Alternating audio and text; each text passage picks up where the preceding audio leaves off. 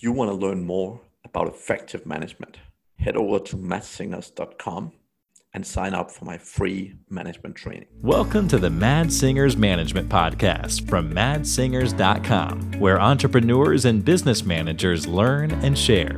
If you like the show, don't forget to leave a review. Hello, and welcome back to the Mad Singers Management Podcast. Today, I'm joined by Mark Granger. Welcome, Mark. Well, thank you very much. I appreciate you being here, man. So, Mark, before we get into the show, would you mind telling the audience a little bit about who you are and how you ended up where you are right now? Absolutely. It was probably in August, it was a mid-August day in 1979. And actually, I take that back, 1977. And I was out on a boat with my dad off the coast of Homer, Alaska. This is where I was born and raised. And we were halibut fishing. And it was a beautiful day. The water was like glass. There was mountains all around us. And we're sitting there and a whale begins to kind of circle around the boat a couple hundred yards out. And pretty common occurrence in Alaska. So we're just enjoying watching the whale. Pretty soon the whale turns its trajectory right towards the boat. And I'm just kind of watching it from afar, just kind of seeing what's going to happen. And it's now 150 yards away. Now 125 yards away. I'm like, Dad, that whale is coming right for the boat. So we're all reeling in as fast as we can. And now it's 100 feet away, now 50 feet away. And then it just goes completely silent. And, as a 9-year-old boy, I'm like, is it going to sink the boat? Right. And the whale came right up to the boat. I was able to literally look down into its blowhole. It went under the other side of the boat and came up the other side. With a big left eye staring at me, my heart's up. And it just kind of sunk down and swam away. And I never saw it again. So as a 9-year-old boy, I thought that was an just amazing experience. And it truly was. But as I got older and I started reflecting on that, Mads, what I started seeing is that all living things have a desire, a curiosity to connect. And so my whole life has really been around learning how to communicate so that we can make a connection, specifically through marketing and through the way that we choose to run our business consciously as leaders. And so I think it's really important. My wife and I, we work with frustrated women leaders who love speaking, and we show them how to overcome that self-doubt that keeps showing up, because your business might be, at a few $100,000 a year. It might be crossing $1 million or more. And you still are always running up against the same kind of things in your own heart. So we help you be able to come to understand how to speak. We've had most of our clients, we've had over 3,000 women come through our programs, and they've generated over $51 million, getting on some of the biggest stages in the world, including TED Talks, Tony Robbins, Good Morning America. And so what we're really there for is to help women leaders be able to put some voice to their frustrations and monetize their frustration to turn their mess into their message. Awesome. That sounds great. And I by nature, I'm a super duper introvert. And it wasn't until I discovered the beauty of management when I was about 18 that I started realizing that, if you want to be successful in, well, I should say anything, but particularly if you want to be successful managing other people, it's all about, relationships and communication and so on and so forth. So I wish it was a natural tendency of mine. That would definitely make life easier, but I've had to work very hard on it. But again, you appreciate the skill more when you get to struggle through it. I think you touch on something very important for entrepreneurs, is that there should always be something that we're working on as an entrepreneur, because we start to see how they get in the way of us being more efficient as leaders, as entrepreneurs, as marketers. And so I think what I have seen, and my wife and I have seen, because we run our business together, is that, business is the ultimate, it's personal development on steroids. It is no easy road. You are choosing to grow, and you're choosing to put yourself where you will grow, and you have to address the things you least likely want to address and look at within yourself. Yeah. And that's what I love about entrepreneurship, is you've got to learn how to do the inner work. Totally. And I personally, I kind of started more from a management aspect, but I read more than 500 books as example, right? And it's Totally right. I mean, I think personal development is key. The one thing I would say is that I think many people I see make the mistake of constantly developing weak areas instead of developing stronger areas. And Nice. Yes. particularly in terms of communication, I break that rules, but in most cases, I generally always try and focus on developing strength rather than weakness. But there is certain things. So that's actually one of my favorite books is called "What Got You Here Won't Get You There," Get you there. Yeah. and that's an awesome book because so basically conceptually the way I look at it is that if something is really holding you back, if it's a weakness that significantly holds you back, such as, for example, poor communication skills, that is something you have to work on. All right. Right. However, most weaknesses aren't necessarily holding you back. They are something you can kind of work around instead. Right. But if it's weaknesses that's significantly holding you back, and that could be things like, you can't control you feel you can't control your temper, or the fact that if you absolutely cannot stop talking and let other people talk, or things like that, right? Like if there's things that are really, really holding you back from being successful, then yes, you definitely need to work on them, even though it's a weakness. But otherwise, I'm a huge believer in working on things that's sort of natural strength for you. That's wisdom there. I hope your listeners really take that to Creed, because what I find, what I find is that entrepreneurs, that if you're always working on trying to fix what's broken, just listen to that context that you're coming from. You're coming from this context that I need to be different. I have to change. And that can be a very stuck state, a locked area. So when you focus on, okay, what are the things that I do well that I want to get better at? It's a better inner game psychology. It just plays towards getting more of what you want. You still do need to address the things that might be getting in your way, like stopping a behavior or beginning a new behavior.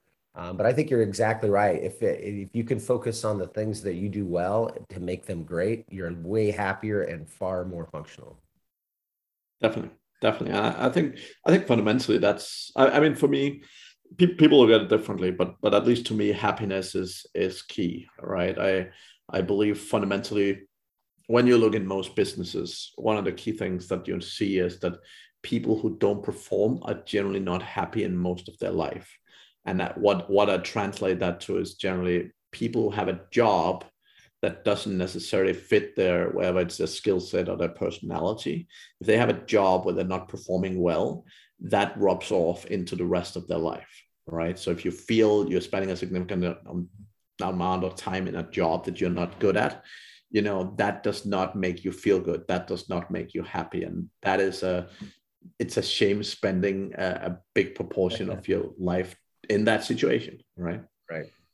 Right. Agreed.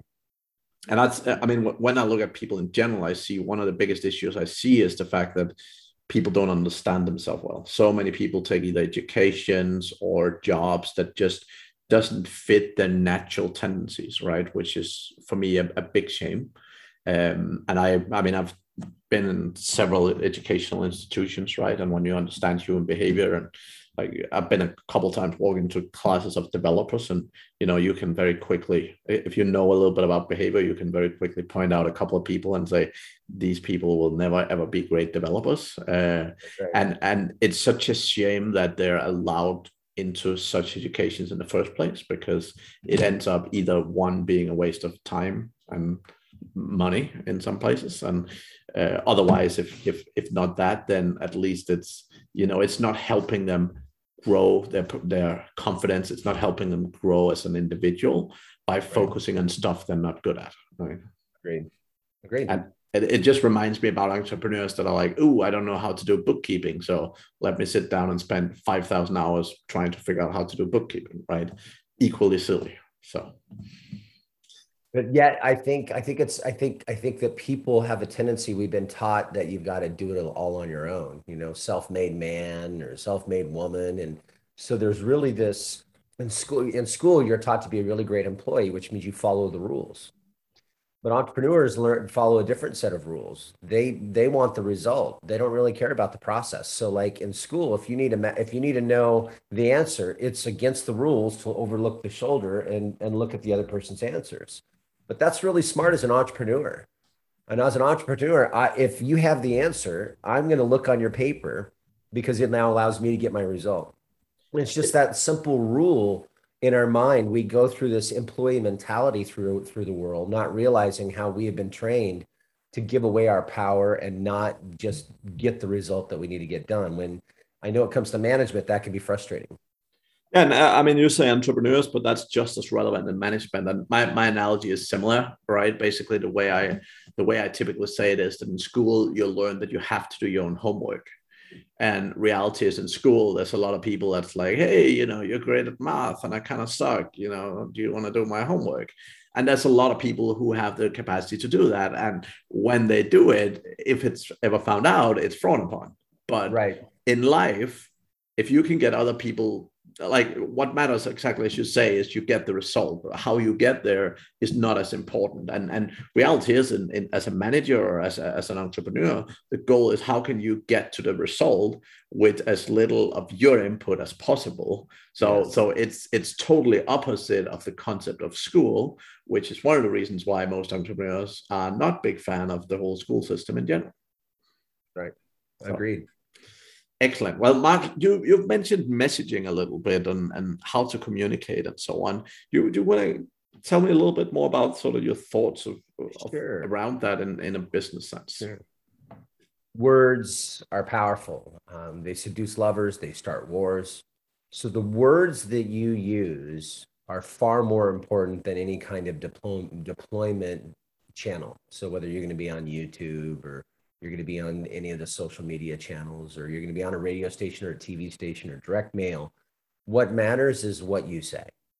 Message is king or queen. It is what matters. And when you think a little bit about that, if you change what you say, you change your life. I mean, we all know one of the first things to really start to change when we're feeling down is if you look in the mirror and start talking about yourself in a positive way and using more powerful words. When you use more powerful words in your mind, you begin to step into your own leadership. When you use more powerful words in your messaging and in your marketing, you begin to attract people in a different way. And so a business model should be based all around, or your marketing model, business model should be based around primarily your message first. And are you able to be the face of your business? Are you called to be a messenger who wants your business to stand for something bigger than making money? When you put these things together, you now have a message that attracts people. So we show people how to use speaking, whether it's one-on-one, on a camera, in video form, or on stage, to get clients, so that it becomes an attraction for you to get clients through the words you use and the stories that you tell. Yeah, that makes a lot of sense. And I think, I mean, I've again, despite being a super introvert, I've done a lot of public speaking over the last 12 years or so. And I think it's probably the biggest game changer, particularly when you're not naturally great at communication. I think, Right. I mean, one thing is being able to stand on a stage, but even simple things like using more effective body language, also learning to be effective with speech, right? Like I'm naturally a person that talks a lot in big blocks of text. And the thing is, when you have to be on stage, you learn that you need to, really compromise a bit with what you want to say and really find like an effective way to say it with fewer words, right? Yeah, economy of words are huge. And what I want everyone to understand is some people think, well, I'm not really a speaker. But if you're a business owner, you're a leader, and leaders are speakers. And so anytime that you are in front of the room, it's an opportunity to either showcase your leadership or to showcase your lack of leadership. And so your ability to speak, and especially to women, my wife and I really gear this towards women, your ability to take the mic and speak, and in 30 seconds, put some kind of energy into the room that lets people know who you are, what you stand for, what you offer, the problem that you solve, and you do that in an entertaining way. It is a game changer. It instantly elevates you in an entire room as someone who needs to be spoken to, sought out, found, and worked with. And so that's what I want everyone to really understand is it's more than a 30-second elevator pitch. It's an understanding of how to articulate the message that's deep inside your heart. And that needs to be pulled out of you. Very seldom is that something someone can come in on their own. They're like, they feel this thing and their marketing, their message, the way they're talking about their business, the way they're even talking to their teams. If something's not resonating, they don't feel like they're communicating what's inside of them. When you find that message and you begin to communicate it, there is just this aura that comes from your heart that really connects with people. Yeah, I love that. And I think, again, as you say, I mean, it's not just about being a leader from my point of view, but it's like you want to inspire people, right? If you want to be a leader, if you want to be a manager, if you want to be a business owner, you need to inspire people around you. And that doesn't matter if it's customers who you inspire to why they should get your product or your service or whatever. It's your employees. Like, why should they work for you? Why should they want to do a good job? Like, what are they working towards? What's their goals, right? And fundamentally, even all your friends around you, like, why should your friends be friends with you, right? Like, what do you stand for? Who are you? And so on, right? Yeah. So when you look at the ability to communicate and the ability to be seen as a leader, it just helps you get so much more done. And the thing is, Mads, is the same process to get your team to buy in is the same exact process to get your ideal client to purchase your product. The persuasion equation isn't the influence, cast a spell over you, make you do what you don't want to do feeling. It's a connection of inspiration where people are in spirit to do the things that they're called to do and to do the things that allow them to move the initiative, the vision forward. So the ability to talk about a vision, the ability to understand how to create a carrot, not necessarily a stick, but understand the whole concept of our motivation is a towards and it's away from. It's towards our goals, it's towards pleasure, it's away from pain. And when you can incorporate that into how you speak, now you're incorporating an automatic inspiration kind of operating system behind your leadership communication. Yeah. Yeah, and I think that's critical. I mean, pretty much every single major company, if you go and look at their internal employee satisfaction surveys, any companies with more than 5,000 employees worldwide will generally tell you the same thing. Communication sucks. And it's a constant. Why do you think that is? So, so basically, my key observation have been the fact that people communicate differently. So some are keen on written communication, some are keen on verbal communication, etc. So the challenge is the leader always have a certain kind of communication that typically doesn't fit everyone. All right. Because if you're very much a spoken guy and you like talking to people, but you're managing and leading people who much prefer written communication, then you need to be definitely aware of that and you need to definitely compensate for that purposely. And I think a lot of people and many leaders in general that don't do it with purpose, but just do what they think they should do, often fail to cover both ends of that spectrum. But also, again, I mean, obviously, the better you are at speaking, the better you are at communicating, the stronger it will come through as well. Right. Well, I also think that part of that communication as well, Mads, is you've got to know how to collide with people. You've got to know how to confront in a way that's firm but fair, in a way that, and it's always challenging. I don't think it's ever something that's comfortable, but you get better at holding that line, and get better at holding people accountable to a better way. I know with our team, it can be so easy, especially, in our world of the coaching world and digital marketing world, it can be chaotic. The team, what they're having to do in the way of build funnels and backup systems, and it's just so complex. And it becomes this hair on fire, almost toxic energy, the online digital space that requires just all this back end work. You got to understand how it all works together. So the animal itself is just so stressful. And there's so much that a manager or a leader has to go through on learning how to develop your skills to connect with that team and to drive that team. And it can be heartbreaking, it can be overwhelming. And leadership and management can be something that causes people to like, I'm never going to work with people again. I'm going to just get in my own silo and do my own thing, because management is hard and people don't know how to handle the ups and downs of relationships? I probably have, I would say 50 to 60% of the clients that come to me say the exact sentence of, I don't like managing people. Can I just hire someone to do it for me? I hear it over and over and over again. And literally all it takes is a day or two of training. Like the problem with management and leadership training in general is very simple. People aren't used to getting any. Like most people in a company, it's like, well, you get this thing. Now you're the manager for that department.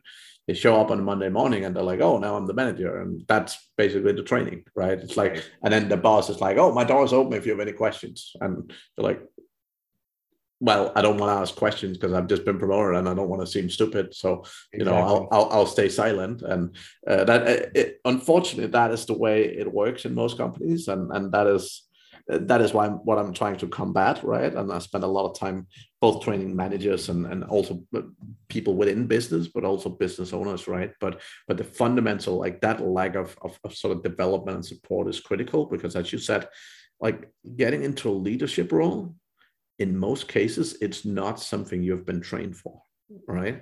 Like people are trained in skills, they're trained in jobs. And unfortunately, even the ones that I've met that have gone through a leadership education, the challenge is leadership is often not an education, right? So a shame sometimes. What about, before we kicked off, you also talked a little bit about sort of inner game and spirituality in particular. Do you want to talk a little bit about that and how you look at that tying into leadership? Yeah, we talked a little bit before about the challenge of entrepreneurship, and I think it's also the challenge of leadership. It's very similar. You're dealing with people, and A Course in Miracles is a big course of study, is a big force of study for me. I've been a student of A Course in Miracles for almost 30 years, and one of the biggest lessons that I've taken from that is that relationships are assignments.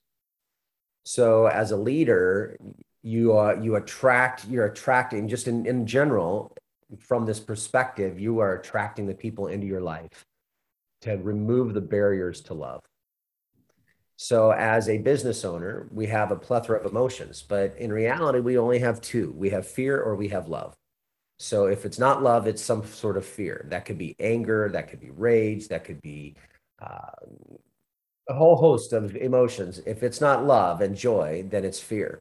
And when you understand that, then you start to see that people are coming into your life to heal those parts of us that are in fear and not in love. And so as a business owner, I think it's critical. As a manager, it's critical to understand how these relationships are coming into your life and what are they for. When you can look at yourself as the source of everything that's going on in that relationship, and it's a reflection of you.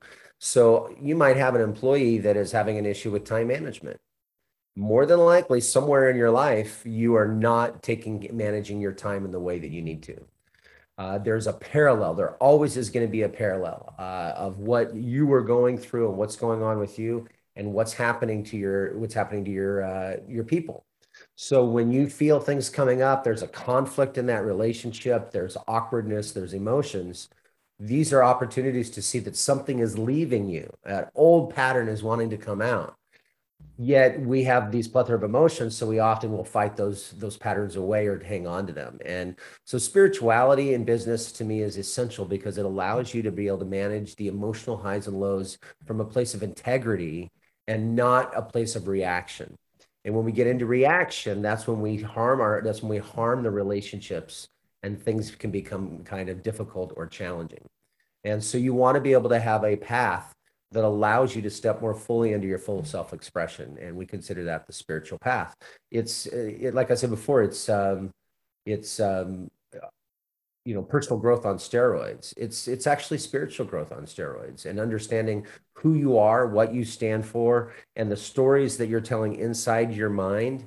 Those need to start to change as an entrepreneur. The stories you talk about yourself, the stories that you're saying about people, they need to become more empowered stories that allow you to move through the challenges of relationships more smoothly. The better your people skills, the better your ability to manage your own emotional state, to act as opposed to react, is the better leader that you're going to be and to be able to produce the outcomes you want to produce. I love that. So by nature, I'm not particularly spirituality. I see myself as an extremely logical human being, and all the stuff I don't see is, I sometimes have difficulty comprehending. One thing I would say based on what you just said is that I've always been an extremely happy human being, right? And most people, some people even find it annoying that I'm always so happy, kind of thing. But I've like it's so easy for me to tell people, just be happy about it. But I get the fact that it's not so easy for them to do. But I've never been in a state, like I don't remember at least a state where I wasn't uh, a happy human being, right? So it's hard for me to relate to. I totally get what you're saying in terms of like you're reflecting what you see, because so often I have people like, oh yeah, humans in the world are horrible things, and don't talk to strangers because terrible things will happen. And my view in life is a total opposite. It's like Right. talk to as many people as you possibly can, because the more people you talk to, the more amazing people you find that will change your life, and all this sort of thing. But I can totally see what you're saying in terms of the relation, and how they attract people that kind of, yeah, if they have the wrong vibe, they attract people with that vibe and end up in Right. a less than a good place, right? And I think the biggest thing I really would like your listeners and viewers to take away is to really start to ask yourself, relationships are assignments. So, whether it's that, like we recently bought a house and we had a frustrating relationship with our landlord. Now, the landlord lived 1,500 miles away, and we took really great care of their place, but she was someone that liked to be in control and was blaming, very blaming, and tried to control you in the conversation. And it was amazing how difficult this relationship was for someone who has a lot of people skills. And so I really had to look at, okay, so this is for my growth. This relationship is doing something for me. And the more you can start to see, okay, I have been given an assignment with this difficult person. And is that for me to cultivate more patience, for me to cultivate better leadership, better listening? What is it that this relationship, why is it in my life, and how is it shaping me as a better leader? If you can start to look at everything that you're doing as that, and every relationship as an assignment, then it can be you can soften the grip, especially when things like anger and discomfort, awkwardness is showing up in the space, heartbreak, disappointment. Um, those things are part of the human experience, and it's a part of what you experience in management and leading. And so understanding that it's not about them, this puts you in complete total responsibility for self. And it allows you to go, okay, what am I here to learn? How am I here to grow? And this person, even though my interaction with them may not be what I would choose it to be, what it is ultimate for my own growth. And how can I see what that piece is, and use this relationship and this story to reframe my own ability to lead and be a better person. That's actually, it's interesting you say that. So I think that the number one thing that have caused my happiness is, I mean, by nature, I'm a very independent human being, right? But I 100% believe that anything that happens around me is up to me, right? Which means Right. that, I'm responsible for everything. Like if I'm in a traffic accident, even though someone else drives into me, effectively, I'm the one that chose to be at that point, at that Right. place of the road at that point in time. So even though that it technically might be someone else's fault, in the end of the day, I bear the responsibility for being at that point in that time. And I think that's for me, it's like I've spent a lot of time trying to analyze over the years where my happiness come from. And Right. I think that's it, because it is so easy in life to blame something else, to blame someone else for anything. But the Right. problem is the only thing that shows you is that you're not in control. And as a human being, you feeling you're not in control is not very cool, because then you start with all the insecurities and all the, Right. oh, what's going to happen, and I can't control it, and so on. So you basically end up going down a road that only leads to unhappiness. Whereas if you take full responsibility, if you actually live and breathe that on a daily basis, like stuff happens, but like anything that I experienced, even things that I would think of as negative things, I still look at very positively, because in the end of the day, I've chosen to be there. Right. Right. And all people go through horrible things. I mean, I've lost my parents. I've lots of not nice things have happened, but I would much rather be happy for having them in the first place, and the great memories and the great life I've had with them, than sitting down spending, half a year of my life sitting being sad that they're no longer there. Because one, it's not going to help me, it's not going to help people around me, and they certainly wouldn't want me to sit around being sad for the sake of that. Right. Right. So I think that, like, that ownership and that sort of, it's not just control, right? It's not just about being a control freak per se, but it's really understanding that you can influence the world around you much more than you think. Right. Well, and I think that you're demonstrating the art of fulfillment. There's two worlds. There's the science of achievement and the art of fulfillment. And I think a lot of people on the entrepreneur side, on the leadership side, the management side, a lot of it is, okay, I'm going to get it done, and how to check the list off, and how to organize your day and to be productive, and you value that. But if you're not able to back off of that to create space for you to create the art of fulfillment and understand how the mind is creating emotions and creating an operating system that either allows you to thrive or fail emotionally in the world. So you intuitively, Mads, are showing and demonstrating the art of fulfillment. And I think what that ultimately comes down to is you come down to a spiritual principle of that, no matter what happens, I'm basically going to be okay. And when you start to see that the world is a friendly place, that there's good people, you stop watching the news. You got to realize that things that are being fed into our head are being fed there for a reason. And so be very discerning on what you allow in your mind, so that your operating system is coming from a place of truth and not a place of where you've been influenced to think a certain way, especially when you've been influenced to think about things that are fearful. And because I just don't feel that we have a fearful world.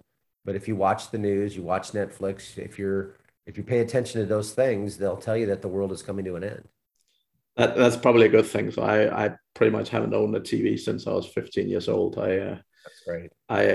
That might be one of the things that'll help me significantly. But I moved away from home when I was 15, right, pretty early. But what happened was, I was kind of like, oh, I'll buy a TV. I need to save up a bit of money, then I'll buy a TV. But after a couple of months, I kind of realized, oh, I haven't watched TV for a few months, and I'm actually good. I don't need the TV. And since then, I haven't really watched much TV, right? So that might be part of why people have the fear. But I see it so often, like, I mean, I travel a lot. Often I stand in an airport with someone I'm familiar with, and something happened, a flight is delayed or something, and they freak out.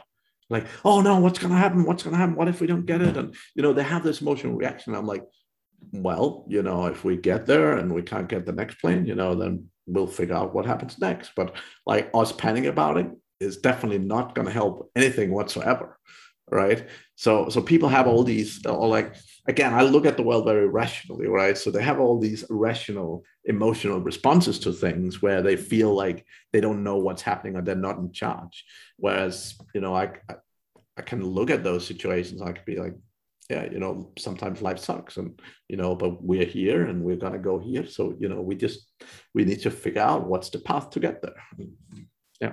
That reminds me of when I was in college. I was getting into personal development, and that was when they had all the cassette tapes, and you would order from Nightingale Conan.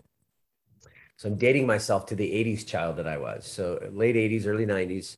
And I ordered a Brian Tracy program. And in that, he tells a story of when him and some friends, I believe it was down in Mexico, and they were driving. And you get to this place to where there's a barrel in the road. And that's all you can see is that barrel. So you're just driving in that direction and keeping the barrel in your rearview mirror. And you had no idea really where you were going. You were just going that way. And just about as the barrel would get too small to see in your rearview mirror, it would emerge in front of you. And they traveled hundreds of miles like this. And it really is a great metaphor for running a business, and especially in times of uncertainty, is just find the barrel and just go to that next step. And that once that step is achieved, the next step will be revealed. But if you're caught up in internal chaos of what am I going to do? What am I going to do? How's this going to be handled? And worry because you can't see the barrel in front of you yet, then you're not able to see the signs that tell you where the barrel's at because you're caught up in this. And so that's a form of lack of control because you're freaking out. And so the more you can just really manage your state and understand that something is unfolding and be clear of what is unfolding, you're seeing you're being nudged in directions that are really miraculous. The ability to influence more people, impact more lives, step more fully into your gifts. These are the things that business owners really should be looking at their life as a form of art. And as an entrepreneur, you're putting out art into the world. You're creating something. And part of what you're creating is your experience. And so often, man, as we see entrepreneurs and leaders creating a life where they're not happy, they're in turmoil, they're in stress, they're in overwhelm. And that is not a way to lead. There's a better way. And when you can find a way of leading from this inner solace, this inner awakening, now you've created something that allows everyone else around you to awaken as well.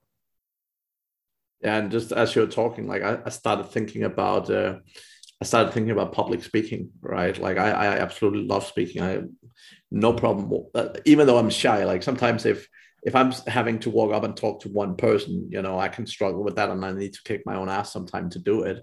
Or walking up on a stage in front of a couple of thousand people, that's not an issue for me, right? That's great. That's great. Now, the key thing is I feel so calm before I walk on the stage because I know it's going to be all right.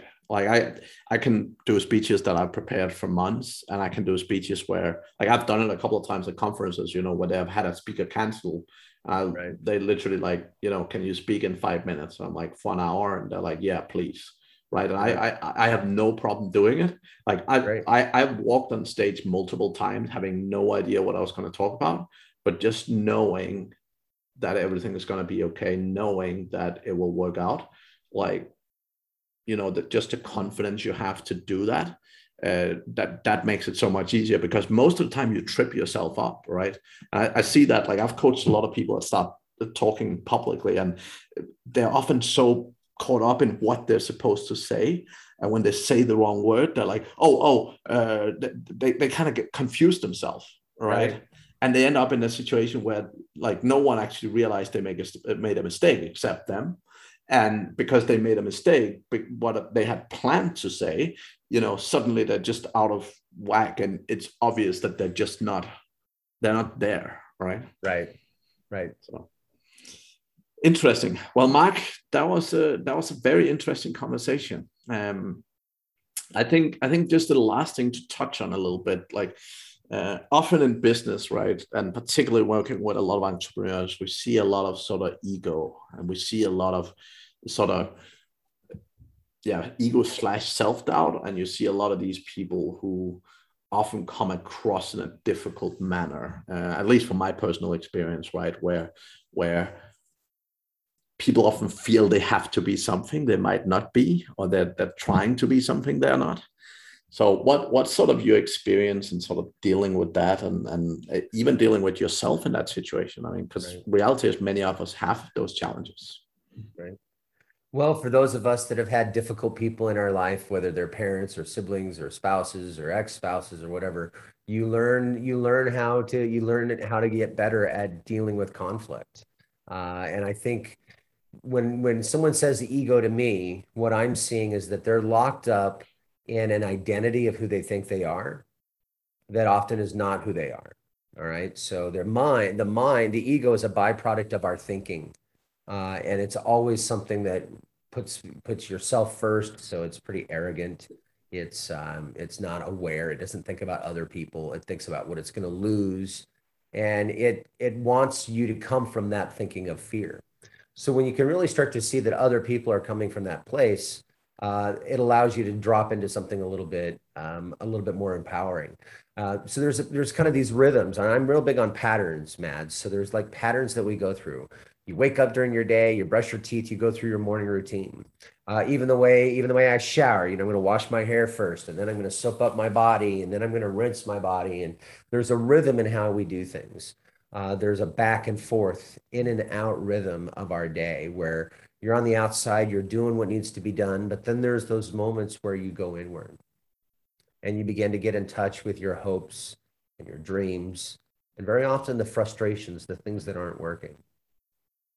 And when you grab onto those things that aren't working, you realize that you need help and support from other people and experts that can really give you direction and clarity. Big Impact HQ was really created for the frustrated woman leader who loves to communicate, who loves to speak. And when you look at the distinctions, the small subtleties that when you move, the words that you use, the pauses that you make, the things that you do that pull people in, it's really a big step in helping you understand how you manage people, because now you're really in charge of you.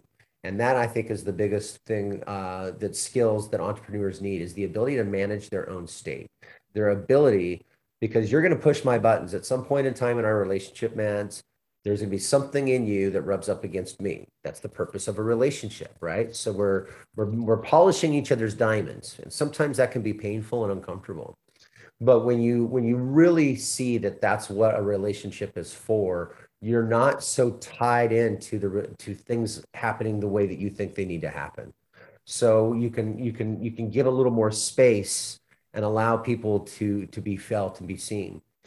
I have a men's circle that I created here in Austin, Texas, with my friend Oliver. It's called Gents, Gentlemen Entrepreneurs and Executives Networking Together Socially.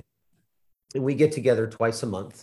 Once a month, we get together with our blazers on, and we go out and we have a nice cocktail and dinner and discussion over dinner.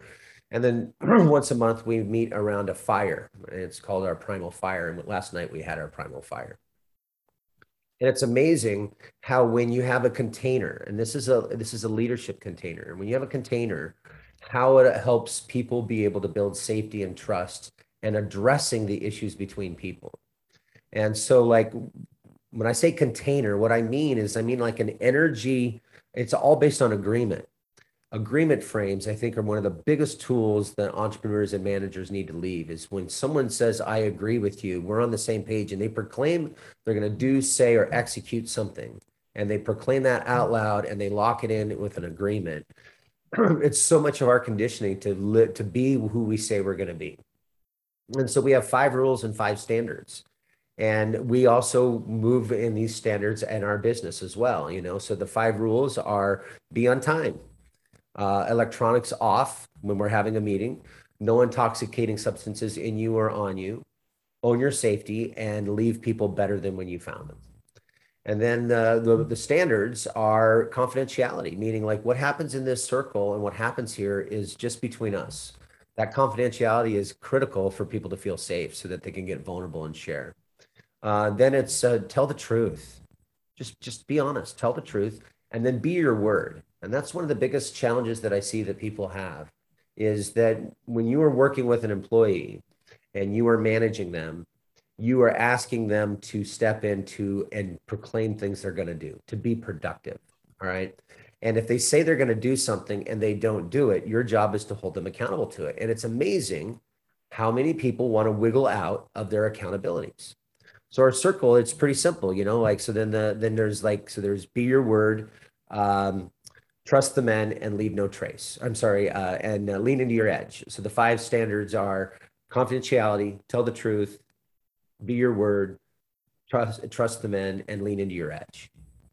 All right. So those 5 rules and 5 standards, our job is to communicate to each other in this men's circle, so that we see in ourselves when we are not living those 5 rules and 5 standards in the circle. And so I'm just bringing that up because it creates an environment where problems are solved in a more conscious fashion rather than in a reactive fashion. And the men are loving it. They're getting so much meaning out of it. And so I want to encourage your listeners to really look at, how can I create some agreements? It doesn't have to be 5 rules and 5 standards, but what are the agreements that you can get people to say to? And then you have the ability to hold them accountable to that agreement. Agreement frames, I think, are one of the best things of dealing with ego, dealing with people who are difficult, and moving the needle on getting them to take a specific action or direction. Interesting. Very good, Mark. I love listening to a guy called Dr. Robert Glover, who wrote a book called No More Mr. Nice Guy. So I've had some very interesting times listening to some of his stuff, and he talks some of his stuff is in that direction as well, right? And I think it's I see a lot of people that are not comfortable being themselves, right? And I see exactly what you say. I see this ego where, to me, a lot of the time it just feels like they're trying to compensate for something, right? Like it seems like they're trying to either be something they're not, or it looks on people like they're not comfortable being themselves. All right. I think when I'm around the people I enjoy the most, it's not necessarily the smartest people or the best looking people or whatever, but it's people that are comfortable being themselves, right? Yeah. It doesn't necessarily mean they're crazily successful or something, but it just means that they're willing to stand up for who they are. They're willing to talk about the things they want to talk about, and that they're not afraid to say what they believe, right?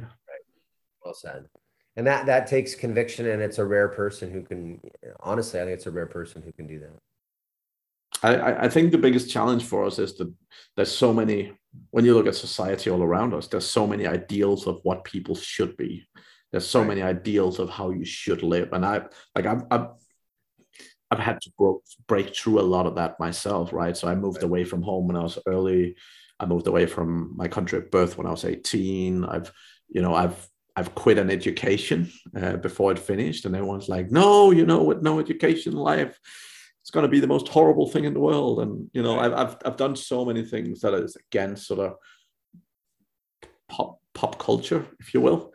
And I think like every time you break through some of those barriers and you learn to do the things that you want to do, I think you take that steps towards trusting yourself more. I think fundamentally for me, it's about confidence. And most people confuse confidence because they think it's something you have to show other people that you are. And I think a lot of ego come from that. It's kind of people like trying to like, hey, I'm this guy and I'm this guy, right? But really for me, confidence is showing yourself, right? Like completely. When you're making choices in life, confidence is showing yourself, I made this choice and I'm going to follow through with it. So the same thing, like most of the time when I see people and they say, oh yeah, I've been smoking, I'm going to stop smoking tomorrow. And most people, just by the sheer confidence, you can actually see if they're going to do it or not. Like some people can literally do it like this. And some people just keep making excuses for the rest of their life. And it's typically people who are not very confident, right? And confident is not as difficult, but most people in the planet struggles with it. But it's not that difficult showing yourself, I say I'm going to lose weight, so I'm going to do it. All right. It's easy to say things, but actually doing it and showing yourself you can do it is definitely harder. But it doesn't need to, like, you doesn't need to show yourself that you're a millionaire. Like that doesn't make you happy. It doesn't make you more confident. But it's even the small things, like fundamentally, do you trust yourself? When Mark says, I'm going to do this thing, are you going to go do it? Right. And when you can build that personal trust, I think, in marketing, as you mentioned something about, we've been kind of conditioned to be a certain way and all these different identities on how you're supposed to live. And that's the fault of marketing. I mean, we are a consumer society and we walk around with Nike hats and Puma shirts and all these different brands that say this is who I am. Yesterday at our fire, there was a guy who had a really cool shirt that was an Under Armour shirt. And, I'm like, I even envisioned wearing it. And see, so these just become the way we think. And so marketing for years is like, this is how you're supposed to look. This is what you're supposed to believe. This is how you're supposed to talk. And what that breeds is it breeds self-doubt. And it breeds underneath everything. Even for the confident people, if you start to struggle and you're having a hard time breaking through a plateau, two things begin to happen. Self-doubt seeds in and you either make yourself wrong or you make other people wrong. And you start throwing blame because when things don't work and they get hard, we want to blame. And part of that stems from just the overall underlying belief, and I've seen this from amazing people, but underneath it all, there's a belief pushing us that says, I'm not good enough. I'm not a good enough entrepreneur. I'm not a good enough manager. I'm not a good enough marketer. I'm not a good enough speaker. And I have to get better. And that fundamentally broken operating system is what's creating the biggest challenges today. So learning how, and as a manager, if you can see your job is to pull people into confidence, to work on them, to develop people, developing them to become their best, their own the highest level of their own self-expression. Now you're serving the planet through your work by helping these people become better people, better leaders, and duplicating yourself as a leader. Yeah, and that's one of the things I love doing is understanding how far you need to pull different people. So like sometimes, particularly when I have brand new people starting in one of my businesses, right? Like some people you need to give small steps. Like some people need small wins initially.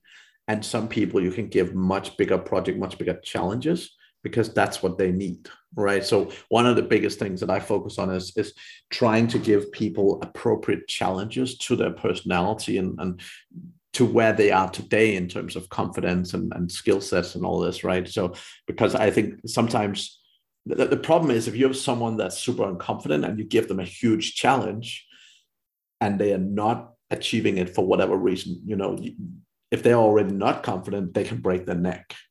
All right. So it's really important to know how far and how big projects I think you can give people.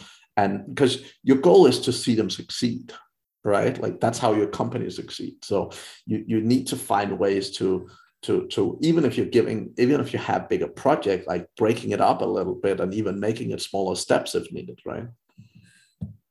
So I think that's very in tuning into what people are capable of and understanding their scope, I think is critical. And I think looking at yourself as a developer of talent, a developer of people, pulling out, helping people, a good leader is gonna create a space where people can talk about their problems. And they need to be able to feel like they can come to you and tell you what's going on with them.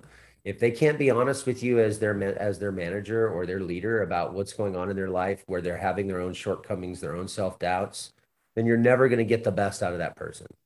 You've got to cultivate this relationship of you being a coach and you helping them discover that within themselves that they desire the most. Help them find what they need to feel confident and self-assured, and you're going to have a great long-term employee that's solid and loyal. Definitely. Mark, that was a fantastic discussion. If people are eager to get hold of you, what's the best way? Thank you for asking. Best way to do it is to really get clarity. What I think is the biggest challenge for a leader is to have a sense of clarity about where you're at and what you do well. We talked a little bit about that. So we have created a series of speaker blueprints. This is an assessment that allows you to find your sweet spot, your genius zone as a speaker and a leader. So you might be a motivator, or maybe you're more the professor or an orator, or, so we've got a variety of those over at speakerblueprints.com. That's speakerblueprints.com. I would encourage you to go over there, fill that out. You're going to get so much that you're taking away from that on how to lead meetings, how to really be seen as a leader, how to move your business forward, and really be the forefront of what it is you're trying to create in the world. And then that puts you into the world of Big Impact HQ, and we can begin to share the things that really are shaping the planet. Make a difference with your business. That's my biggest thing, is really look at your business. It should be able to make you millions, and at the same time, it should do something really better than making money. It needs to make the world a better place. So we encourage that with all of our clients to go out there and use your business for good. Awesome. Love it, Mark. Thank you very much for joining me today. It was awesome having you. Great. Thanks for having me, man. And to the audience, we'll be back again next week. Thank you for staying with us all the way to the end. Thank you for listening to the Mad Singers Management Podcast. Please leave a review. It means the world to us. You can also learn more about management at madsingers.com.